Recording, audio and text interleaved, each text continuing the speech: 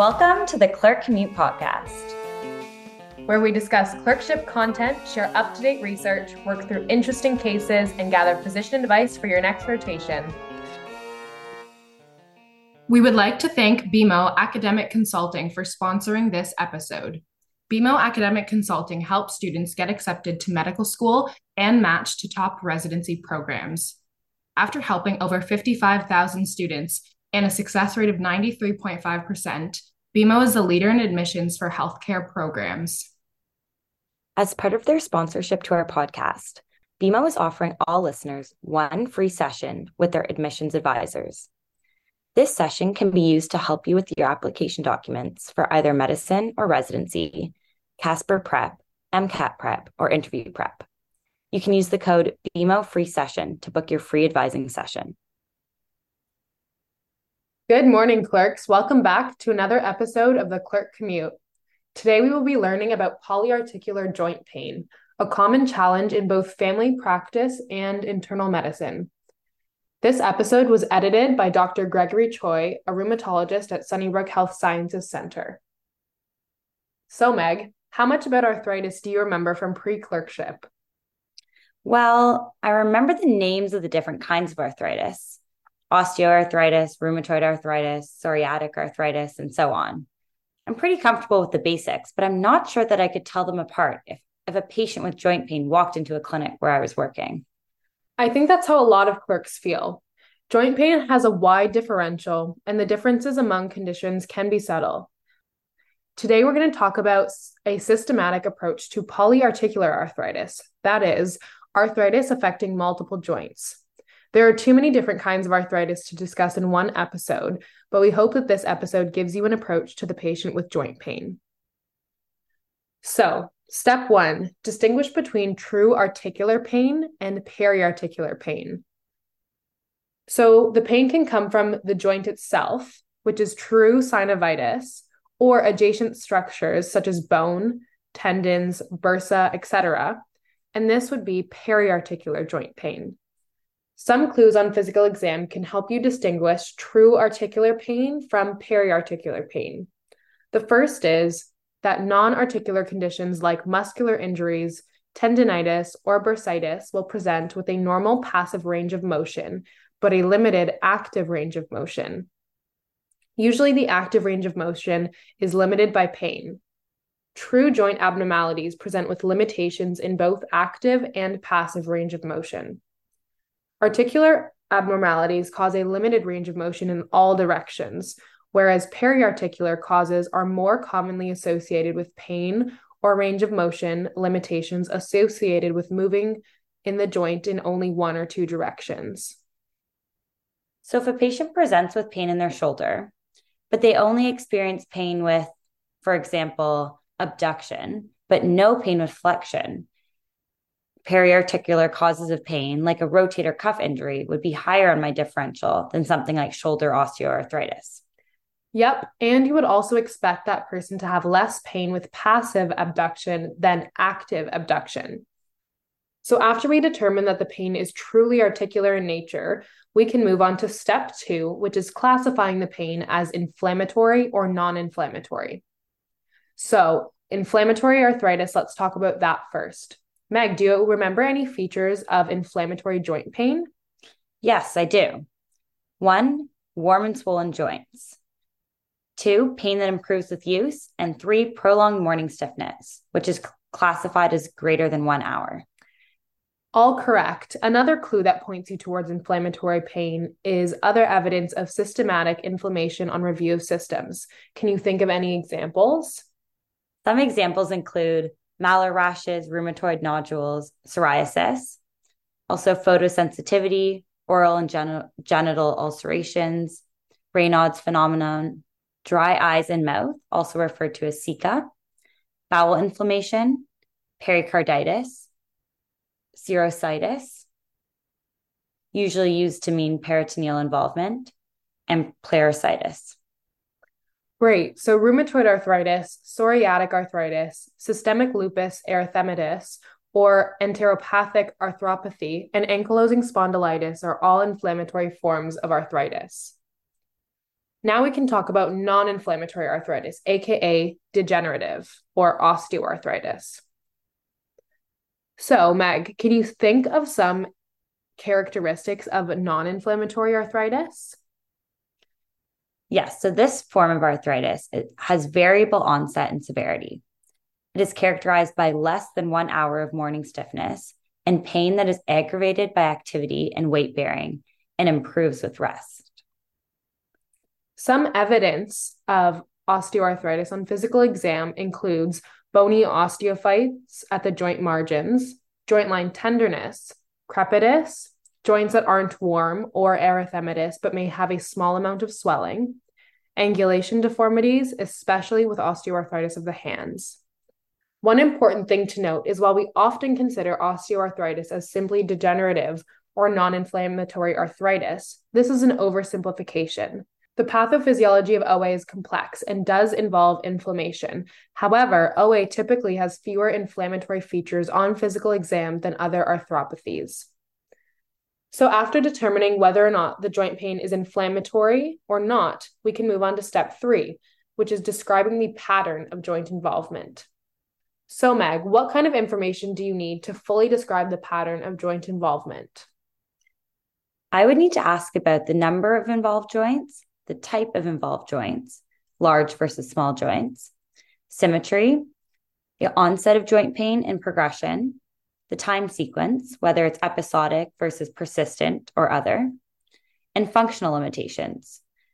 Does the patient have difficulty with everyday tasks like opening jars, holding or lifting objects, climbing stairs, or getting dressed? Great. Let's review the patterns for a few common forms of arthritis. First, osteoarthritis.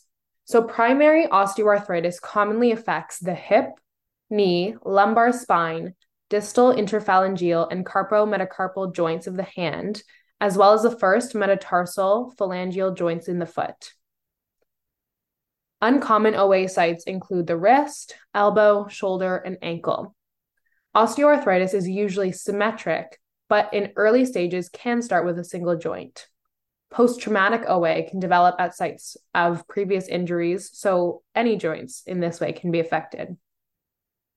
Rheumatoid arthritis, on the other hand, is symmetric and most commonly affects the wrists and small joints of the hands and feet. Do you remember the key joint that can help you distinguish rheumatoid arthritis from psoriatic arthritis? Yes, I do. I remember memorizing that rheumatoid arthritis is DIP sparing. Exactly. Rheumatoid arthritis is less likely to involve the distal interphalangeal joints, but psoriatic arthritis more commonly involves these joints. So let's talk about psoriatic arthritis now. So this one has a wide variety of possible joint patterns. So we can have a symmetric and polyarticular pattern, very similar to rheumatoid arthritis. We can have isolated DIP or DIP arthritis. We can have asymmetric oligoarticular arthritis, so over 1 but less than 5 joints. We can also have axial involvement, such as sacroiliitis or spondylitis. For psoriatic arthritis, cutaneous disease is usually present before joint pain, and nail involvement, like nail pitting of onycholysis, is very common in patients with joint pain. And finally, let's talk about ankylosing spondylitis, which is more common in young men. Please keep in mind that the terminology surrounding spondyloarthropathies is evolving. More recent scientific papers would often use the term axial spondyloarthropathy. And this presents typically as low back or buttock pain with an inflammatory feature. It usually starts at the sacroiliac joints and ascends towards the spine. Peripheral joints can become involved in as well. Now let's move on to step 4, confirm the suspected diagnosis with the appropriate investigations. Meg, how can we confirm a diagnosis of osteoarthritis? OA can be confirmed with an X-ray. Features of OA on X-ray can be remembered with the mnemonic LOSS, L-O-S-S. L stands for loss of joint space or joint space narrowing, O for osteophytes, S for subchondral cysts, and subchondral sclerosis. How about for rheumatoid arthritis? Anti-citrullonated peptide antibody levels are much more specific to rheumatoid arthritis, and they correlate with the development of erosive disease. What about rheumatoid factor? Rheumatoid factor, or RF, is a nonspecific immunoglobulin that can be found in patients with chronic infections and other autoimmune disorders. The diagnostic values of ordering RF is limited by how nonspecific it is, but it can be helpful when a patient is presenting with signs and symptoms of inflammatory arthritis, and the pretest probability for rheumatoid arthritis is already moderate. And for psoriatic arthritis, how about this one? So psoriatic arthritis is usually a clinical diagnosis that is made when a patient with cutaneous psoriasis develops joint pain. Great. And finally, how about ankylosing spondylitis? Plain radiographs may show bilateral sacroiliitis, squaring of the vertebral bodies, and the formation of structures called bridging syndesmophytes. But an MRI of the SI joints may show characteristic changes before such is evident on a plain radiograph. Amazing. Now that we have an approach to joint pain, let's answer some questions to review what we've learned. So Meg, Jeff is a 42-year-old male who comes into your office with left shoulder pain. His pain is interfering with his job working in a warehouse because he now struggles with overhead reaching, especially when lifting heavy objects. Is Jeff's pain more likely to be articular or periarticular in nature? What physical exam findings would help you confirm your suspicions? This sounds like periarticular pain because it's associated with specific movements, in this case, overhead reaching. Occupational risk factors related to repetitive movements put Jeff at risk for a rotator cuff pathology. On physical exam, periarticular pain would present with pain only with certain movements, and that is more severe with active range of motion compared to passive. Question 2. Keith is a 74-year-old retired elementary school teacher who presents to your office with pain in his knees. The pain is bilateral and gradually worsens as Keith goes about his day. Keith is having more difficulty with walking long distances, and he finds his knee pain is less severe on days where he rests. Keith denies experiencing any morning stiffness. What kind of arthritis is Keith most likely to be experiencing? This sounds like non-inflammatory arthritis because it's worse with activity and better with rest. And he has less than 1 hour of morning stiffness, although in this case, he denies any morning stiffness at all. And the pain is symmetric. It affects both knees. The most common form of non-inflammatory arthritis is osteoarthritis. Question 3. Janet is a 35-year-old woman presenting to you with joint pain and stiffness in her hands, feet, and knees, as well as lower back pain. Her joints are warm, and she finds that stretching helps somewhat with her pain. Her joints are the most stiff first thing in the morning, and she notices that she has trouble making her coffee 45 minutes after waking up due to the stiffness in her hands. What other questions would you want to ask Janet? Janet's joint pain is most likely inflammatory in nature because it's better with activity, the joints are warm, and she has prolonged morning stiffness. We should ask Janet about extra-articular symptoms, such as rashes, including psoriasis or lupus, nail changes, photosensitivity, oral ulcers, Raynaud's phenomenon, dry eyes and mouth, and inflammatory bowel disease. We should also better characterize her joint pain pattern and also how her joint pain has been progressing. DIP involvement would make rheumatoid arthritis less likely as a cause. Janet has a scaly rash on her scalp and her nails show evidence of pitting. She denies having any other extra-articular symptoms.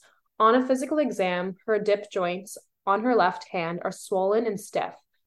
Let's say that a physician ordered blood work for rheumatoid factor for Janet. What would you expect the results to be? Janet's most likely diagnosis, based on this history, is psoriatic arthritis.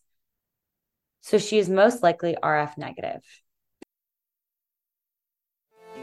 Thank you for listening to another episode of the Clerk Commute Podcast. Catch you on your next commute.